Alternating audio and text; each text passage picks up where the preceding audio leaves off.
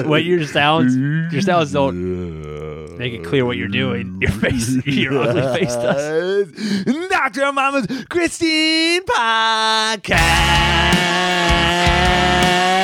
Welcome everybody to Dr. Mama's Christian Podcast. The Christian Podcast that doesn't take itself too seriously. I am your host, Shane. Eric, I was in slow motion. I know, but no one else could tell. I should have recorded it. Did you like that? We do have a YouTube. We should record some of these things every once in a while. What I want to do is when one of us as a church has a building that can have an office, Just have a is to have a podcast room? Yeah, right now it's all portable, so we kind of have to do it portable. So Yeah. I'd like, and then when we do that, then we can actually just film it. Yeah. At the same time, That's because good. we don't edit anything out of these podcasts, so it could be completely filmed. There'd be no extra work. It would just be adding it to it. Yeah, that's true. Have you ever seen that video of that Little League kid playing baseball and he's on third base and he's running home and he's doing it in slow motion the Yeah. whole way? Oh, that video cracks me up. Yeah. That's what I was thinking of in my head when I did the intro. And the coach is trying to hurry him along and he keeps pushing the coach away. That is so funny. Yeah, I've seen that. Oh man. Hey, so you have a story that you are going to share. Oh, gosh. Because See, all right, before we started, I was like, Shane, do you have anything funny that happened this week that you can share to start? You're like, well, I have this story, but I'm saving it for a sermon. It's like, first off, most of our listeners are not part of your church. yeah, I know, but a lot of my church listened and Okay, well, and it's hard to get new stories to share. well, you're not sharing it. What do you think the percentage is that listens on a regular basis from your church? Oh, I don't know. I have no idea. But I bet it's people less from- than you think. Yeah, probably. But people from my church will be like, "Oh, I listened to the podcast this week or whatever." Like that's a regular What thing. is it? Maybe 15%? I don't know. I don't Just even give me a number. Make it up. 75. No, that's wrong. I know that's wrong. I bet it's under 50%. I bet it's under 25%. Listen, on a regular basis. My guess would probably be around 25%, but I don't know. My guess is like maybe 5%. For my church or yours? My church.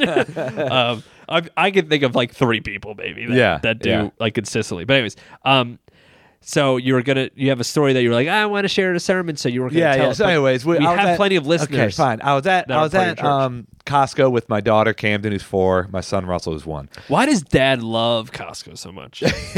He's obsessed. He gets mad at me that I don't go. It's like I hurt his feelings when I say like. When he's like, hey, when's the last time you went to Costco? I was like, it's been a couple months. Like, what? Why don't you go? Yeah. He's like, sorry. He's and like anytime that like you buy anything, he'll be like, "What did you check Costco?" It's probably better there. I got string lights in my house, and they were Costco lights. I said, Dad, they're from Costco. You proud of me? I don't think he's ever been more proud. He was very proud. Then when I bought Costco Yeah. lights, So so anyways- maybe I'll get some. I was at Costco with my kids, no Lauren, just me and the kids, Camden and Russell. And Russell's sitting in the cart, and we're checking out all of the stuff. All of the food is on the belt, and so but there's somebody in front of us who's still paying.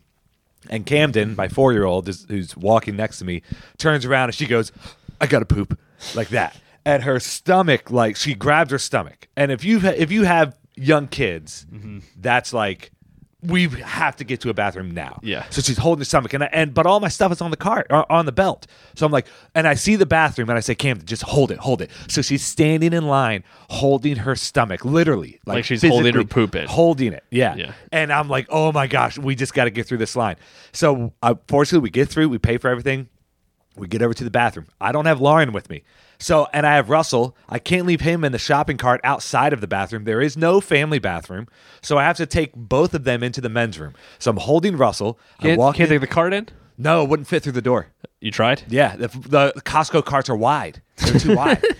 And so I was like, crap, what do I do? So I'm holding Russell. He can't walk yet. I walk in with Camden, and I'm like, I'm just going to have to figure this out. I don't know. And then we get in, 2 stalls, both of them filled. Nowhere for Camden to go. So we're in the bathroom, and I'm talking loudly. So the guys in the stall, You're guilting someone for their yeah, poop. I have a 4-year-old who's about to poop her pants. Doing the sink. In the middle of Costco. Do it in the urinal. sink. Do it. Yeah, do. Get a And trash so can. I'm saying out loud, Camden, you have to hold it. There are people in the stalls. I know you have to poop really badly, but we have to wait.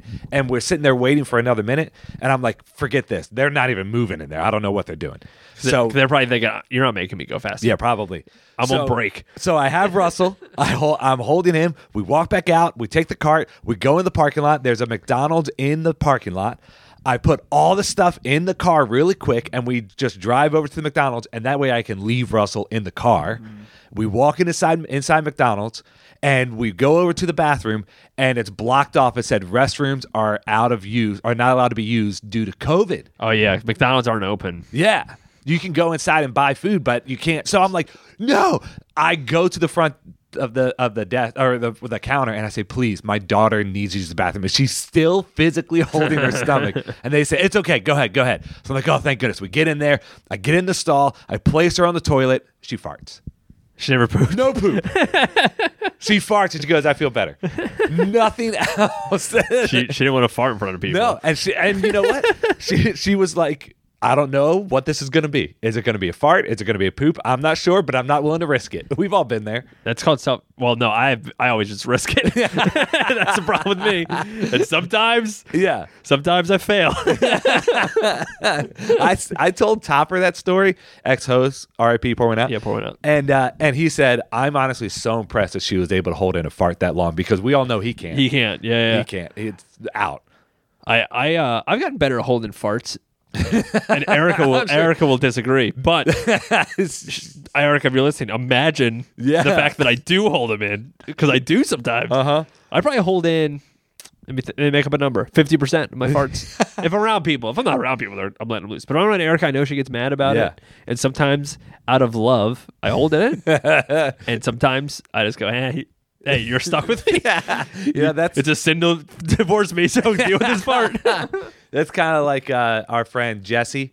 Jesse Happel, who some people listening know. He has to always tell you jokes. Yeah, and there are times where he's like, "Oh, I hold in like 50% of the things that pop into my head." Like we'll be in a meeting, and you could just feel him look at us from across the room because something funny popped into his head that he has to tell you immediately. That's the same way you are with farts, huh? Well, I mean, what, you hold them in? You don't fart a lot. Fart that much. You're weird. And you only eat 2 slices of pizza. I actually eat a little more. And now. you'll eat McDonald's and not eat all the fries. Yeah, I can't finish them. That's ridiculous. I eat all the fries like, man, I should have got nuggets too. I'm still hungry. Sometimes I will get nuggets in addition. Then I definitely don't eat all the fries. Oh my gosh, you're such a baby. How many slices of pizza you eat? 2? No. You know what? I'll probably I can do a little more now. It depends on how hungry I am. If you eat the crust or not. I always eat the crust. If you don't eat the crust, you're a jerk. Yeah, and you're that guy that doesn't eat the claws when you're eating crabs, so you can get more crabs. Yeah, that's not fair. You have to eat it all because then you share with everybody. If you don't want to eat the crust, get your own personal pizza so it doesn't affect anybody else. Yeah, for sure. It's ridiculous. I eat. You're selfish. You are selfish. I eat 3 slices guaranteed. Yeah, and then at times like I'll go for 4, and depending on how thin it is, I'll go for 5th. If it's really thin, if it's like a coal-fired pizza, that's really thin pizza, I'll eat a whole one of those. Yeah. Well, and what I like to do though is Lauren works a night shift now, and so at night if I'm getting food for myself, I like to get like a whole large pizza and eat a few slices, have a few slices for Lauren when she comes home from work, and then I can have some for lunch too. Yeah, I do Chinese that way. I eat half my Chinese because it's a great lunch for next day. Oh, I love leftover Chinese for lunch. It is good. It might be better than the first time. It might be a food that, and only over time it gets better. That's not the only food like that. There are other foods like that. Like what? Dry aged steaks. Like things that actually said, but like I'm talking about something you make and you eat it at that moment, and then you wait for the leftovers. And pizza's kind of that way. Yeah, pizza. So pizza can be good for those leftovers. You know what's I like even just like the next day grabbing even a cold slice of pizza. Yeah, I will do that sometimes. Oh, it's great. Yeah, my stomach needs it right now, and I can't wait for it to be toasted. Yeah. So I'm not going to microwave it at this point. I'm an adult. As a child, I microwaved it because I don't have time to wait for this. But now I put it in the toaster oven, and that sucker is great. Oh yeah. Did you see? I know you did, but I don't know if everyone saw. Did you see what's Rick Warren's church Saddleback? Oh baby, they ordained 3 pastors, and they are part of the They didn't just ordain 3 pastors. 3. Sorry, you left out a very key word. 3 women pastors, which is the first time they've done that. They are Southern Baptist, right? That's a no-no. That's a huge no-no. Yeah, that's like they're going against. It's not just like it's part of their like beliefs. It's like this is a core tenet of our beliefs that they're going against. So I'm curious what's going to happen. Are they getting kicked out? So, yeah, who knows? And but Rick if you're, Warren, if you're though, Rick Warren, it's Saddleback. That's a huge church. yeah, and if you're Rick Warren, it's like, what do I care? Yeah, you know what I kick mean? me Like, out. yeah, We'll just do our own literally thing. Nothing changes for our church. But for those of you who don't know, maybe newer listeners, we fully support women pastors. Yeah. We are both pastors in the Church of the Nazarene, and the Church of the Nazarene fully supports women pastors. From day one. Yeah, started in 1908. And they've been ordaining women Since 1908. 1908. So it's really, we are definitely like, yeah, we need more women in ministry. We also know that that in the evangelical world, denominations, we are part of the minority in that.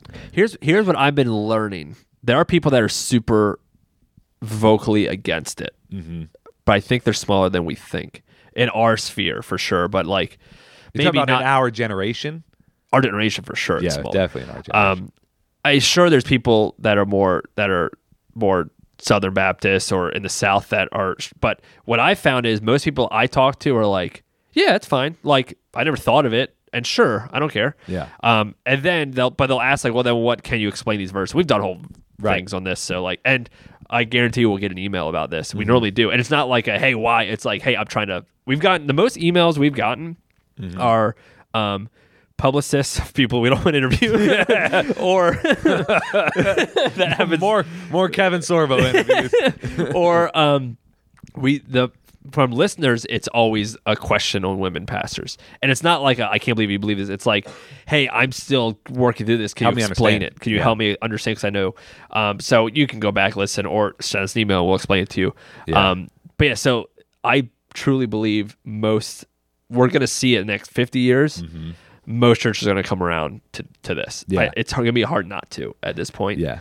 And I don't think it's anyone changing truth. We wouldn't say it's anyone changing the truth for culture. It's us finally catching up to the truth of what Jesus talked, because Jesus is he did more for women in society than any other historical. He's the first one early on that gave any value to women. Yeah. So like Going all the way back to the woman at the well. yeah. Right, like- So I mean, the first people that saw, I mean, give you a million things, but who were the first two people that saw Jesus women. resurrected? Women.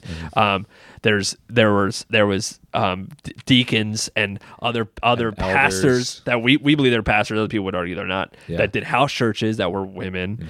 It's just examples. There are a lot of examples, which is really cool to go back and see. But for the Southern Baptist Church, this is like a huge deal, and we don't agree with the theology Yeah, of the Southern J.D. Baptist Greer, who I saw a study from him. He spoke out against it. He's the president of the Southern Baptist Church. Yeah, so he or the spoke Southern. Was it Southern Baptist Church or Southern Baptist Convention? Yeah, whatever the difference is. Yeah. So this is what he said. I have the direct quote from him about Saddleback. While I have long respected Saddleback's ministry, impact, and heart for getting the gospel to the nations, I disagree with their decision to take this step and would even say I find it disappointing.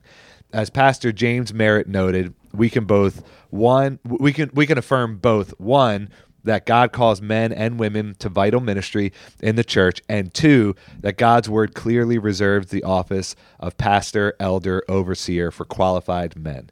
Now, I think Doesn't that part sound so silly? yeah, it That like doesn't it like does. yeah, we believe that, hey, I mean, Acts says men and women will prophesy, but you to hold this title you have to be a male. It's like come on, qualified men. And and I do think that it is important to know, obviously everybody knows where we stand on this issue, so it is very hard for us to try to defend anything in regards to this, but most Christians, I don't know about most, I think I would go with most. Most Christians who hold this view, who are sensible people, don't think that it's because men are better than women, but they think that men and women are designed in certain ways, personality traits, qualifications, whatever word you want to use for it, that they are better suited to be more impactful in certain areas.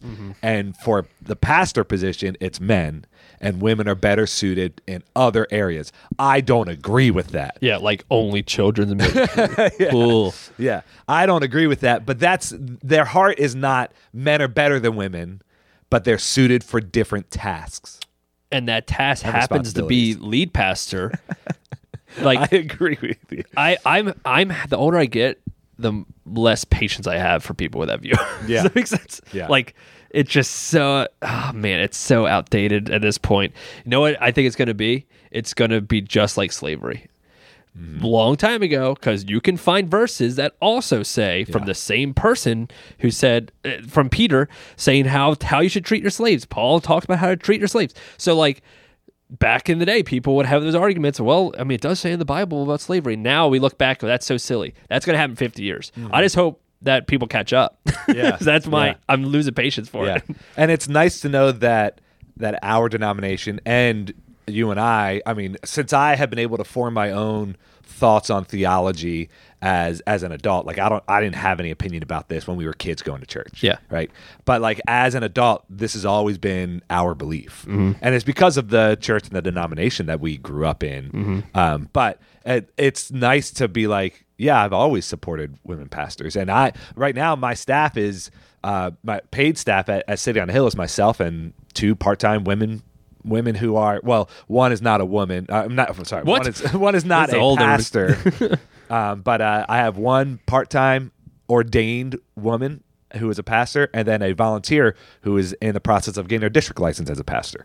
So like, it's cool to be like, man, women, and when you work with women who are pastors, we had Lene who was on a while ago, who used to work at City on the Hill. Now she's moved on to different things. She is a phenomenal pastor. And it's like when you see women in ministry do the things that they can do, it's like, I don't know how you can look at somebody like that and be like, nope, sorry, you're disqualified because you're a woman. And what the silliest thing is, and then let's move on because I'm gonna piss people off if we talk about too much. Most churches they just give their women the director title instead of pastor, and they do the exact same thing. They just are saying it's not, well, God didn't call you to be the pastor because he can't. So instead you're the children's director, and they're doing the exact same thing. You idiots! So stop dancing around it. Yeah, it's you can still believe in the Bible and believe it's truth, and still hold an opinion that women can be pastors. Yeah. It is possible. It's not going against your beliefs. And number one, our foundation is on Jesus anyways. And those things are more extra, but I believe you can find it in scripture multiple times. It's not just I can get around the verses. It's I can find other verses that say that women should be pastors and other examples of women in leadership doing pastoral things. There's examples of women talking when Paul would send letters to churches. They wouldn't just send it and say, whoever was the messenger would go in front of the church and read it like it's a sermon. And sometimes he sent women to do that. Yeah. And so they would read it in front of church. So like I can give you some examples of that. The best verse that we always reference is Acts chapter 2, where it talks about at Pentecost, men and women go and preach the good news. Yeah. Like that's what we always go back to. But yeah, like I said, you can go back and listen to our previous podcasts about our views on women pastor and the scripture to support that. But yeah, you made a really good point about that. Always drives me crazy. People who do everything that women who do everything that a pastor does, but they're a director. If you're not sure if your church will affirm women pastors or not, go to the website, go to the staff page, and tell me if you see any women that are called a pastor. If you only see directors, because they will not affirm them. Yeah. And most likely the church you're going to is doing that. Yeah. It just is what it is. And my guess is, depending on how old the pastor is, most pastors that are our age are not for that. They just are in part of a network or a denomination that makes it that way. And it just kind of is what it is. So that's a whole different ballgame. So don't necessarily get mad at your pastor about that. It's most likely not their fault. Yeah. But something you should think about. I wouldn't go to a church that won't allow women to be pastors. I wouldn't either. But I'm also a lead pastor. Anyways. It's not a problem. Yeah, so I'm not planning on going anywhere else. Shane, I have a question for you. Okay, go ahead and ask it. I am right now. How many friends would you say you have? Oh, you can't give a number. So many. Here's the thing. I love Friends. And I mean, in our friend group, like we have, obviously you have like your core group of friends. All right, give me your breakdown of Friends. Like you have your Names? You want names? No, I don't want names. No one else cares How about many names. names do you want me to give No, you? like you have like a core group. Oh, yeah, you yeah. have like I would say the core group is the closest group, and that's probably like I would say about eight to 10 maybe. In I'm my surprised core, it was that little. I'm talking about core, I know. like people who I talk to pretty much throughout every week. Yeah. I would say probably about 8 to 10. But then and then outside of that would be You have best friends. best friends. Who are your best friends? I don't want to do that. Because I'm one of them, and you don't want to say in front I of don't me. want to do that. Best friends, core friends, and then friends, and then I would say kind of like a crowd or acquaintances, I guess, beyond that. Okay, well, How would you break it Okay, how do you define? How do you move someone from friend to not friend? I'm not that you're actually moving, but like Friend to not friend? no, like there are people that like I know, but I wouldn't consider them friends, right? Uh-huh. But then there are people that I know and I see a good amount, but I don't necessarily hang out with them outside of like church maybe or certain situations. But I consider them a friend. Yeah. I would, but I wouldn't think about calling them. So like, how do you determine that? Yeah. How do you determine who are those people that's like I'm part of a board that I know the people I'm very friendly with. If I saw them somewhere, I would say hi, but I don't consider them my friends. Yeah. But then there's people at church that I see that I would consider friends that I never hang out with outside of church. Yeah. I would, Yeah. but Yeah, I mean, I think that just happens naturally, and it also depends on whether or not you like the person. Like, I think if you like a person, then you're like, yeah, they're my friend. Yeah. If you don't really like them that much, but you are around them, then you don't really consider them your friend. isn't it fun when, as in our roles, because you're more of a people person than I am. I do like to hang out with people, right? But you're more of it than me. I like it when people start coming to church and it's like, and I try to connect mainly with like, if I can, I'll go out and hang out with like the guy. Wednesdays are kind of my day to do that. So every Wednesday I normally go out with another guy that I just kind of church. that I just want to hang out with anyways. It's an excuse for me to hang out. And Erica's gone. So like, hey, it's a great chance And it's for me. considered work. It's considered work, but sometimes it feels like work, and sometimes it's like this ain't work. Well, and here's the thing though. Doesn't mean if it's just because something's fun doesn't mean it's not work. I know, because there's like I actually look forward to Wednesdays to do Yeah. it because I'm like, oh, I get to hang out with somebody. Yeah. get to go somewhere fun. We have a church softball team. Yeah. I love playing on it every Thursday. Just because I really enjoy it doesn't Yeah. mean it's not work. And there are times where I will meet with people that I would consider a friend, but it's like it's not that I'm not looking forward to it. It's just not as it's different. It's like. Yeah. It does feel more like I'm trying to be intentional about whatever. There's other people that's like, yeah, I guess they go to our church, but I'm just hanging out because I want to hang out. Right, Like- right. Like they're just my friend. So Yeah. like, and there is, and sometimes that shifts. Sometimes it changes, and someone that wasn't becomes that. I don't know. It's Well, and weird. here's the weird part about being a pastor too, is that there are people who, and I've said this before, but there are people who look at us as their pastor, and they feel closer to us than we may feel to them. Yeah. Because you're their only lead pastor, but there's depending on how many people come to your church, it could be hundreds of people that are in your church, and it doesn't mean that you don't like the person, but it's a different sort of relationship, and sometimes may think that they are closer to you than you feel that you are to them as their pastor, Or it's just the role, right? Like, Yeah. I have a mentor that you're Yeah. same guy as you, a guy named Ken, who I probably look at our relationship differently than he does. Yeah. He's the only one I meet with that I feel like I'm just talking to him and he's mentoring me. Yep. He does that with many people. Yeah. So he doesn't look at me the same way as I look at him, and I'm completely fine with that. Yeah. And the same thing would go with people that are meeting with That's right. us on a consistent basis to be their pastor. Like I meet with many people, they're probably only meet with me. Even Lauren, who's on staff with us, was said today, like to me, that something that I don't always think about, and I'm not saying this in an arrogant way at all, because the same would apply to you or any other pastor, but there's more of an impact that we have on people than we think. Like she was saying how she was doing somebody's wedding and they were going through the photo album to send them the final at the wedding that I officiated. And there was a moment where I prayed with the couple before the wedding. and it wasn't included in the thing. She said, "Hey, that's my favorite picture. Can we include that?" And it's people that I consider friends, but I never really hang with outside of church, that I mean more to them than I even knew. Yeah. And they would never express it to me, but like just something like that. And that happens with you, and every pastor is like, that relationship means more than you would ever. You just think, oh, I'm just kind of, I see him on Sundays. But let's talk beyond pastors, because most people listening to this probably aren't a pastor.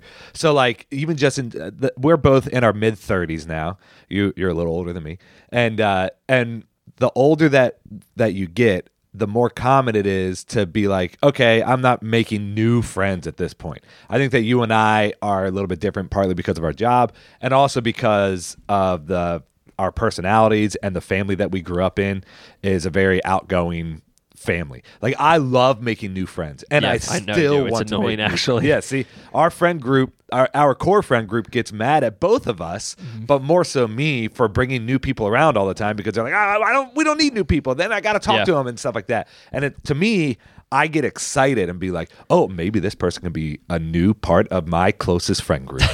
And I want to get to know them more, and it's fun to me. I enjoy that. How many people, if you did a wedding right now, money was not an issue, just your side, not Lauren's side, how many people do you think if money's no issue, the place is as big as you want it to be, and you say, invite as many people as you want, as many friends as you want to invite, or people that you would, how many people do you think you would invite, just your side? Jeez, that's really hard. 'Cause 200, just your side? 300, just your side? I mean, we had 200 at our wedding. Over No, 200. just your side. I know. So think about it, 300 people, because family, let's say family's 50. Maybe it's a little more, maybe it's less, because close friends, uncles, let's say it's 75. Okay, so let's not even include any of them. Just outside your family or people that you have to invite, like maybe former pastors or whatever. You're just inviting friends at this point. So 100 people are probably just people you have to invite, or friends of family, or friends. So then beyond or family. It had to be a few hundred for sure. You would invite 200 people that are just your friends. I think. I don't know. I mean, it's so hard to know. It's so hard to know. Because, like, I'm also sort of person who I don't ever want anyone to feel like they're You want to left include out. everybody. You're an includer. I'm an includer. I want everyone to come. And I would also be like, oh, no, I don't want this person to feel bad, right? Every friend group has an includer, and every friend group hates the includer.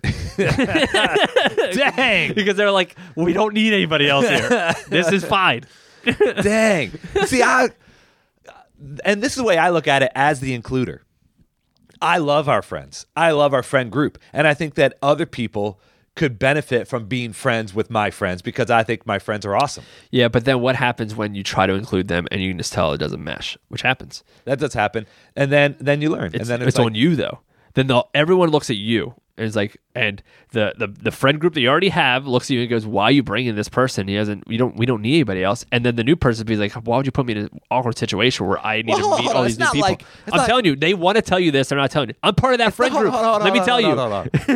It's not like I'm gonna continue to force something. Yeah, right? but that one situation's awkward now. One situation, get over it. You're old. We're getting to an age where it's hard enough to see our friends. Let alone now we see our friends that we have an awkward forced time because one includer has to include somebody that doesn't even want to come. Listen, the world doesn't revolve around you, and maybe this person needs a friend. Maybe this person needs what an people. Includer thing to say. And maybe we can all get off our high horse for one You're hanging out with your 8 to 10 core friends, and you got to bring somebody that's way in the outer sphere of that core friendship to come, just because you're because trying they to make could it seem like potentially be in that. It could now be 9 to 11. No, see, you're trying to make it seem like you're being selfless about it. You're not. It's a selfish thing you're doing. How's that selfish? Because let me explain. What? You are trying to make it seem like I just want everyone to feel included and all that stuff. No. You are trying to fulfill a need of your own. To bring other people in because you want more people in those core friends. I think you only have 8 to 10 and you would like it to be 15. So you're trying to force more people to be in that friendship. And now you're forcing other people to now have to deal with it because of you. You're being selfish. You're not being selfless. This is unbelievable. You're being selfish about it. This is unbelievable. Because now we all got to... Topper, one time it snowed and Topper lived with us and you lived down the street and it snowed. We were like snowed in. It was like at least 3 days we weren't leaving. Yeah. And I was excited. It was a big And you snow. were excited. And Topper was not as excited because we had to be stuck. So we're like, hey, we could just hang out. We could do whatever we want. So us three were there, and then we're watching something. Football. And you were like, I invited my neighbor across the street to come over, so he might come over. We're like, why? Us and we don't hang out that much, and we're stuck He here. lived with you. And now we gotta deal. We gotta make small talk. So what do you do for a living? You gotta make small talk with somebody because you felt like they had to be included. It made us suffer because of it. I mean, he didn't come, thank God, and I never met him, thank God. First off, guess what? every core friendship starts off that way. So how do you know that this person isn't going to be an important person in your life after all of this? You don't know that, right? So every person is a potential best friend. You don't know that. Gosh, that's such a 7 thing to say. And also, in this particular example, we were snowed in and I was shoveling the sidewalks and I met the guy across the street and I was talking to him because he was shoveling his sidewalks. He was about the same age, around the same age. I don't know exactly how old he was. I didn't ask him his age, but he looked about the same age. And I was saying, oh, there's football games on tonight. Do you like football? Yeah, I love football. I was like, oh, what are you doing?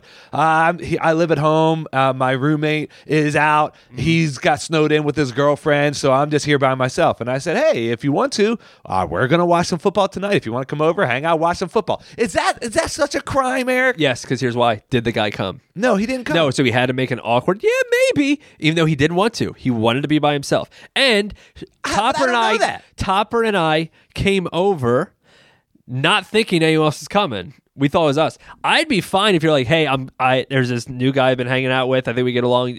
We're going out somewhere. Do you want to come? Then I'd come. Cool. But if we're already doing stuff with our core friends that we don't see that much, or our group of friends that we don't see that much, and now you're including someone that's like, oh, hey, by the way, I'm bringing this guy. We can't say no because then we look like jerks. But now we have to deal with, like, I'm not that great at small talk. Now I'm not that. What? You're a pastor. You can do small talk. What are you talking about? But some of our other friends can't. So now they got to do. So now, not only are you belittling myself and the new potential best friend that I can meet, now you're belittling our friend group and saying they can't do small talk. All right, I want you after this to text some of them. I'll do a group text with our core friends. I know what they're going to say. I know what they're going to say because they've said it to me before. So if you know that, then why do you feel like you still need to bring people to include? Because I don't care. See? Selfish. Exactly. Because you proved my point. No. Because I don't care that they don't want me to do that. I know that we're always still going to be friends, and potentially someone else could come in and be a close friend. Here's a good example. Okay. Jonas, who listens to this podcast, who's part of our church. I didn't meet him till I started City on a Hill, and he was there the first week. I got to meet him.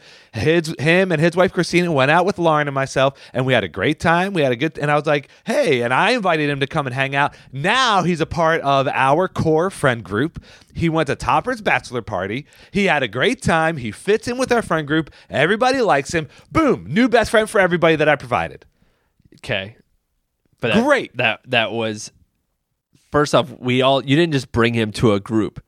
He would be at your Christmas party. That's fine because there's a lot of people there. You can kind of interact with whoever you want. You would bring him to other things. A lot of people. He's at church, so he sees some of the core friends there. So over time, other people got to know him, and then it wasn't just you bringing somebody. I'm talking about you bringing a rando into our group. First off, how many times does that happen? I feel like you want it to happen all the time. It's just you can't always get it done.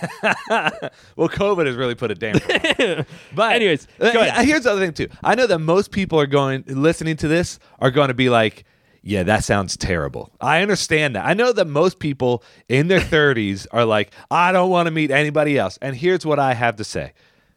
Get over yourself and make new friends. Make new friends. It's good for everybody. It's good for society. We should be making more new friends. We should be loving on more people. And there are people out there who need friends. Eric Littlejohn, right? Eric Littlejohn, who's been on the podcast, a good friend of ours.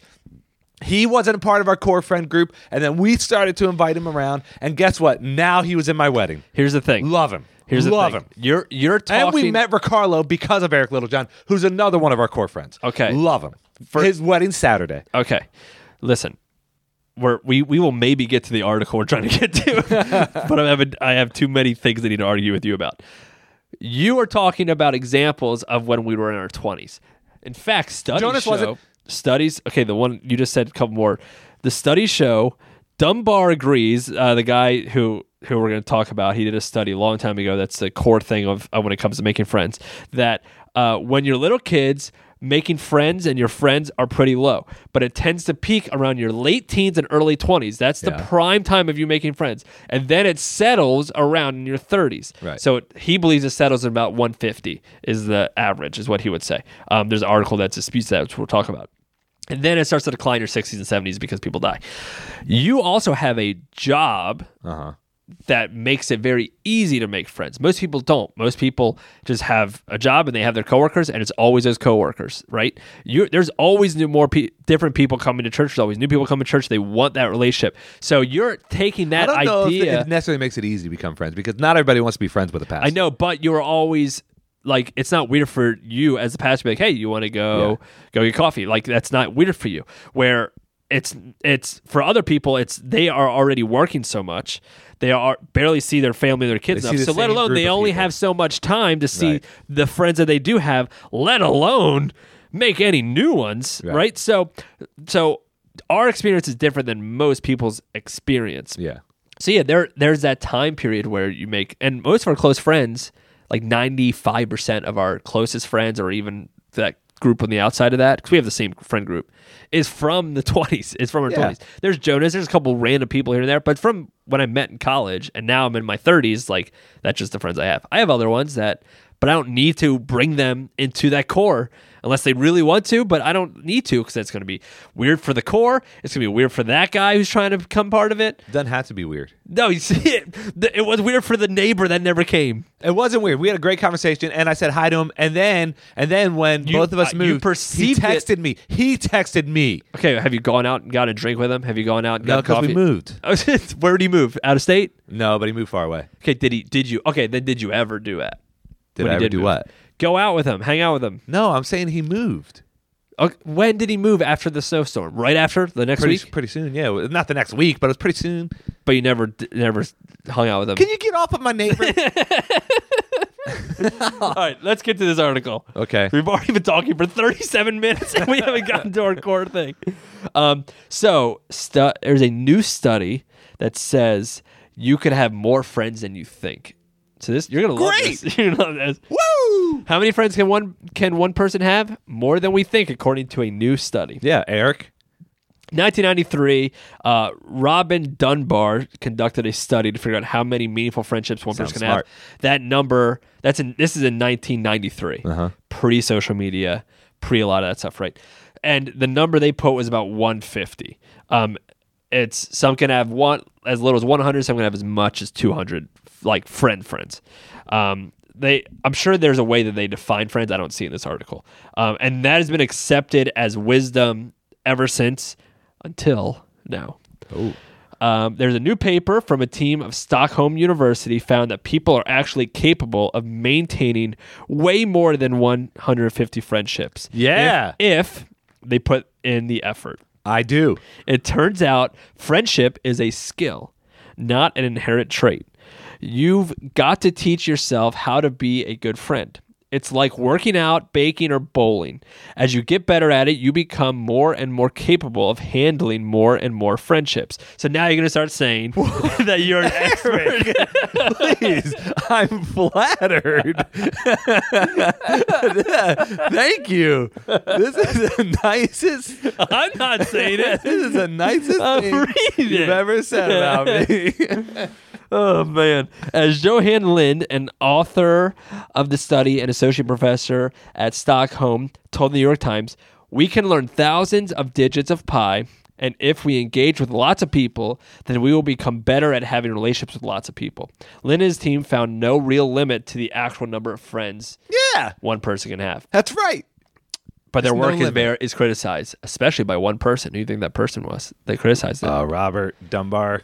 Dr. Dunbar himself. Golly, what a downer. He called the new paper bonkers and said Lynn and his team didn't account for the practical nuances of human friendships. He says, meaningful relationships, in quotes, a term he defined as someone you wouldn't feel awkward about greeting at an airport lounge. That's how he would describe a meaningful relationship. Oh, I got a lot of those. Oh, you know what? Sometimes I'll see people I know at the grocery store that if I get close enough, I'll say hi. But if I see them from a distance, I avoid them. I mean, everybody has done that. No, you wouldn't. It's people that I should go say hi to. They're like, I just don't feel like talking to them. So I'll turn down an aisle. I don't see them.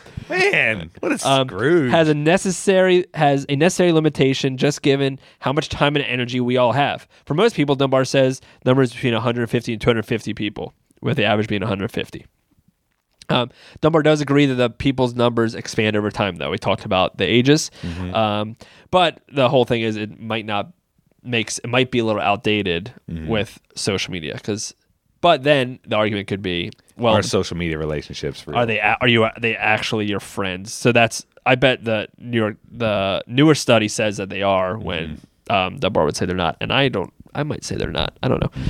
New York Times also spoke to Elise Barrett, a psychology professor at the University of Lethbridge in Canada. She said the new research was interesting, but cautioned against trying to put math on relationships. Human life is really complicated, she said. Some people are naturally extroverted and thrive with lots of friends. That's true. Some people are content with just a few close relationships. You don't need to judge yourself.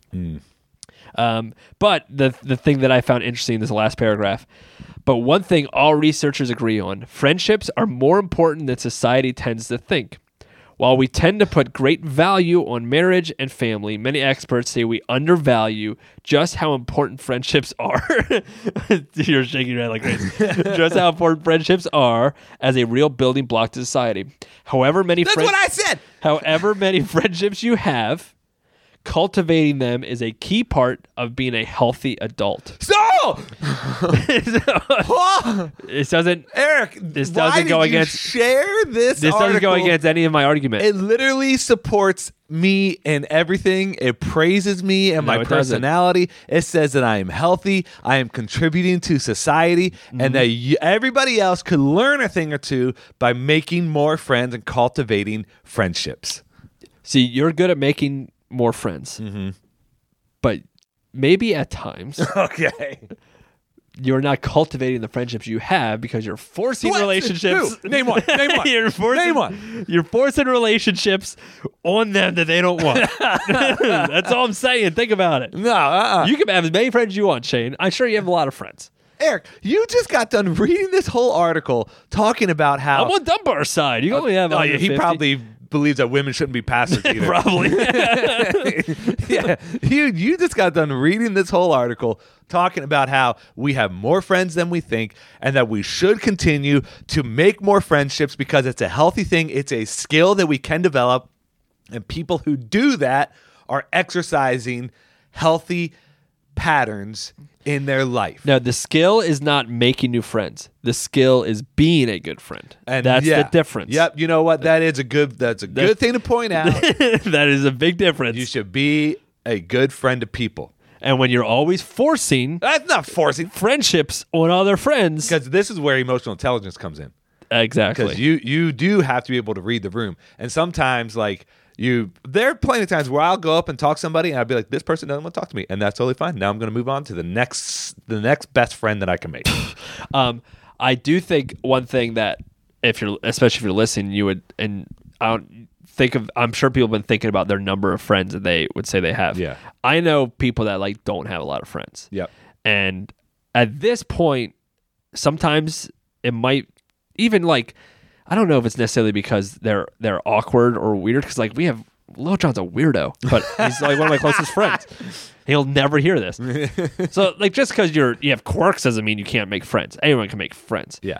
But it's a skill that you need to learn. And if you're unable to have and make friends, it might be because you're not a very healthy version of yourself. Yeah. You have to the best thing for Erica and I's relationship is for me to hang out with friends, and for her to hang out with her friends, because I need it. There's time. My friends don't care if I fart, she does. There's things that there's different ways to interact with them, and I need it. I need to hang out with those people, and everyone needs that. And if you say you don't really have those people, you're not hanging out with them, then maybe because you're not your healthiest version. I would also studies would say you're not your healthiest version. I would also say, as an expert friend maker, I would also say also say that because there are a lot of people who don't have a lot of friends, like you said, and maybe struggle with that, and it can be a difficult thing. And one thing that I think is very important is intentionally investing in a relationship. A lot of people don't do that and think that, well, people just need to come and be my friend. Yeah. And it takes work. Like it takes effort, and it takes intentionally, because there are friends that we have where I'm like, you know what? The only time if I ever hear from them is if I contact them. Yeah. And you know that. And I know that. So they're not part of your core. No, they're not part of the core. But I still consider them a friend, and that's okay.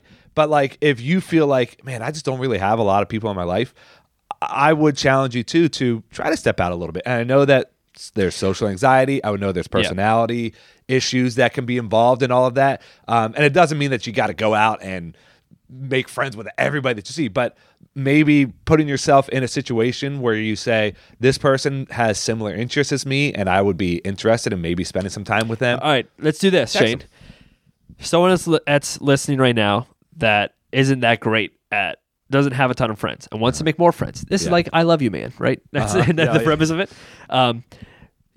Give them a how to make friends breakdown here. This is a Shane TED Talk right now of here's how you make friends by Shane Valenstein. Is this somebody you have any background with, or just a brand new person you meet? I mean, he's not like a stranger. You're not like picking up chicks. No, like, is it like in a friend group? Maybe let's say it's either a coworker that you find yourself getting along with, or how about you go to like some sort of a party where there's people there, some people that you know and other people that you don't know that well, but you know who they are. It's okay, yeah. You know of them. You both know each other's names. And you feel like you have common interest, and you would like to take the friendship further. Take the friendship to the next level. So how to make friends? Here, Go. there's some very important things. First thing is this: don't only talk about yourself. Oh my gosh, that's the biggest one for me. It's huge. Yeah. But also, don't not talk about yourself. Oh gosh, what do I do then? You got it, because it's what I'm trying to say. Don't monopolize a conversation. If you go up and you want to form a friendship with somebody, then you can't go in there and just say, I'm just going to tell them all about me. No, you got to go in there and ask them questions, more so than just, what do you do for a living? But like, but that's an easy way to start. That's an easy way to start, right? I'm not saying to not do that, but don't only do that. You go up somebody and maybe you were introduced to them, whatever it may be, and then you just ask them about themselves. Give me some examples, Shane. Okay. Hey, what do you find out what their interests are? So maybe, and you can start with something you're interested in. Yeah. It could be football for me, right? That's always a quick one. Sports. That's always easy to talk to somebody about sports for me. But if somebody doesn't like sports, then maybe you talk to them about what they're watching on Netflix. Maybe their latest show. What are you guys watching right now? Well, something like that. Maybe it's a video game. Yeah. And maybe it's food. Where maybe if you're at a restaurant or something like that, ask them about their food. Do they like it? If they do like it, what do they like about it? What don't they like about it? Yeah. All those sort of things. Then it can go to like, well, what's your favorite place to eat? What's your favorite whatever? And then it can even go to, what's your go-to grocery store? You've asked that? Oh man, all the time. People have strong opinions about grocery stores. Yep, they do. It's very true. If they could be a Trader Joe's person, they could be an Aldi's person, they could be a Wegmans person, they could be a Giant person. It's unlimited possibilities. Yeah, I go to Aldi's for most of it, and then I go to Safeway for my produce because Aldi's produce sucks. One thing I ask a lot is, hey, what'd you do this last weekend? Yeah. Like, what'd you do the weekend? Because then they'll tell you something, and then they went out to a baseball game. It's like, oh, you like baseball, whatever. Then you can figure out stuff. Another good thing to do is if you have a mutual friend, how do you know this person? Yeah. Tell me about how you guys met. Or if it's like a couple, like a dating or married couple, I love to hear their stories about how they got together. And that is an easy way to get somebody to talk. Because they'll tell you their story, and it's normally pretty interesting. But asking them questions as they're telling the story about their story.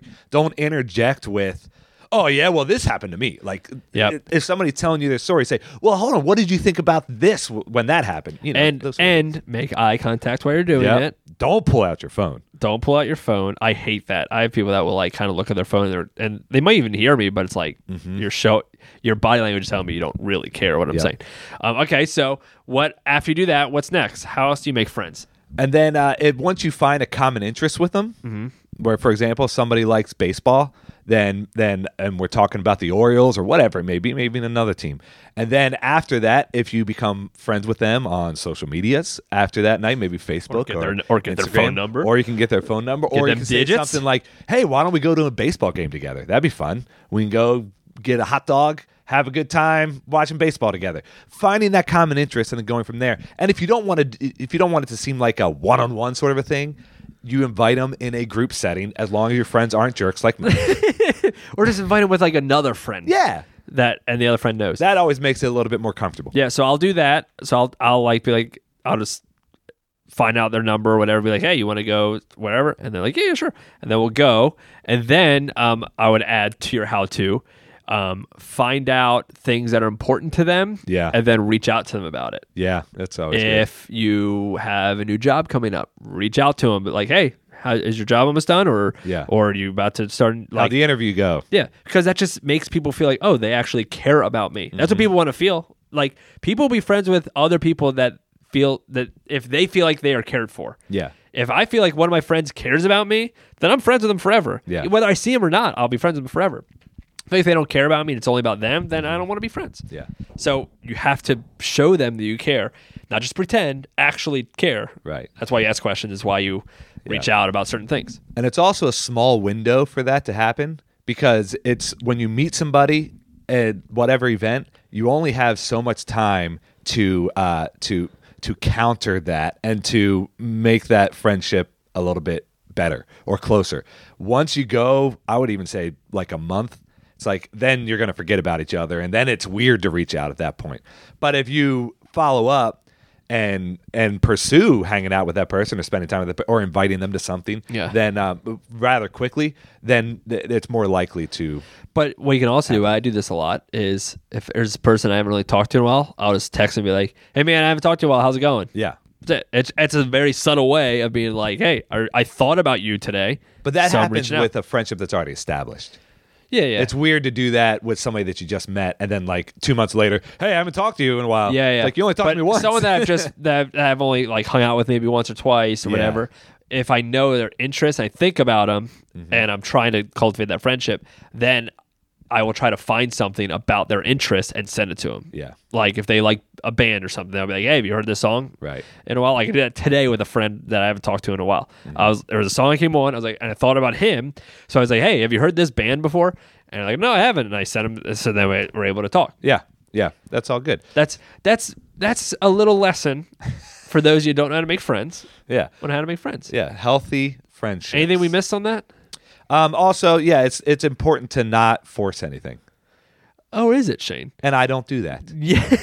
You were forcing your neighbor almost on No, us. I invited him once and he didn't come. And then I didn't invite him over my house again. We said hi and we talked. Oh, man. That isn't ridiculous.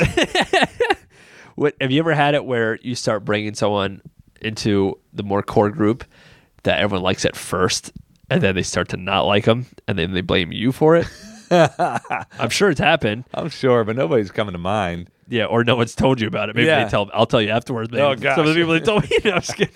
But yeah, I do hate that too. And like, it's a core friend of our core friends get mad at like the new person because they're gonna blame you. Yeah. For bringing that person around. Yeah. And they might have liked it first, but I was like, come on, why is this person here? But I think it's also important to recognize how difficult it is to come into an established core friend group, and you got to show a little bit of grace. Yeah, I agree with that. Begrudgingly. But my point is, it's hard enough for us to hang out with our core group. So why force? I think we see each other pretty often. Yeah, but we're intentional. And who do you think are the ones that are intentional? Yeah, the Vallensteins. Yeah. Any of our friends that are listening, feel free to reach out to us. It's fine. Oh gosh, are we learning right now that nobody wants to hang out with us, and they only do because they feel sorry for us? Oh crap, maybe. Oh gosh. Yeah, I mean they could reach out to us. That's fine. Yeah, I'm cool with that. Topper, I'd love a text. Yeah, I love a text. Little John, who's not listening. Yeah. Hey, you can reach out and see if you want to hang out. Maybe. Yeah. I'll say yes. Yeah. So hey, come on. This reminds me of a song. Oh gosh. It's from one of our favorite movies. We can close with a song, okay? It's from a movie. It's a childhood movie of ours. Came out in 1995. Is that right? You know what year it came out? I think 95, 96. I was about 10 years old, prime age for this movie. Do you know what song it is? You think you know? Yeah, I do know. All right, is it a cartoon? Yep. Okay, And ready it was to not sing 1995. That was like 92 or 93. Oh, is it earlier? Let's see. On the count of Might be three, 94. on the count of three, we're gonna start singing this song. We All right. have no clue we're singing the right Yep. song, and even if it's not the right song, I'm just gonna keep singing mine. Okay. Okay. Ready? 1, 2, 3. You got a friend in me. Yeah, it's the right one. You got a friend in me. When the road looks rough ahead and you're miles and miles from your nice warm bed, you just remember what your old pal said. You got a friend in me. Thank you for listening to Not Your Mama's Christian Podcast. Make sure you subscribe and leave us a nice review. To support the podcast, you can go to our Patreon page, patreon.com/NYM Christian Podcast. Music provided by The Revived. Check them out at therevivedmusic.com. Stay connected with us by liking us on Facebook and following us on Twitter and Instagram.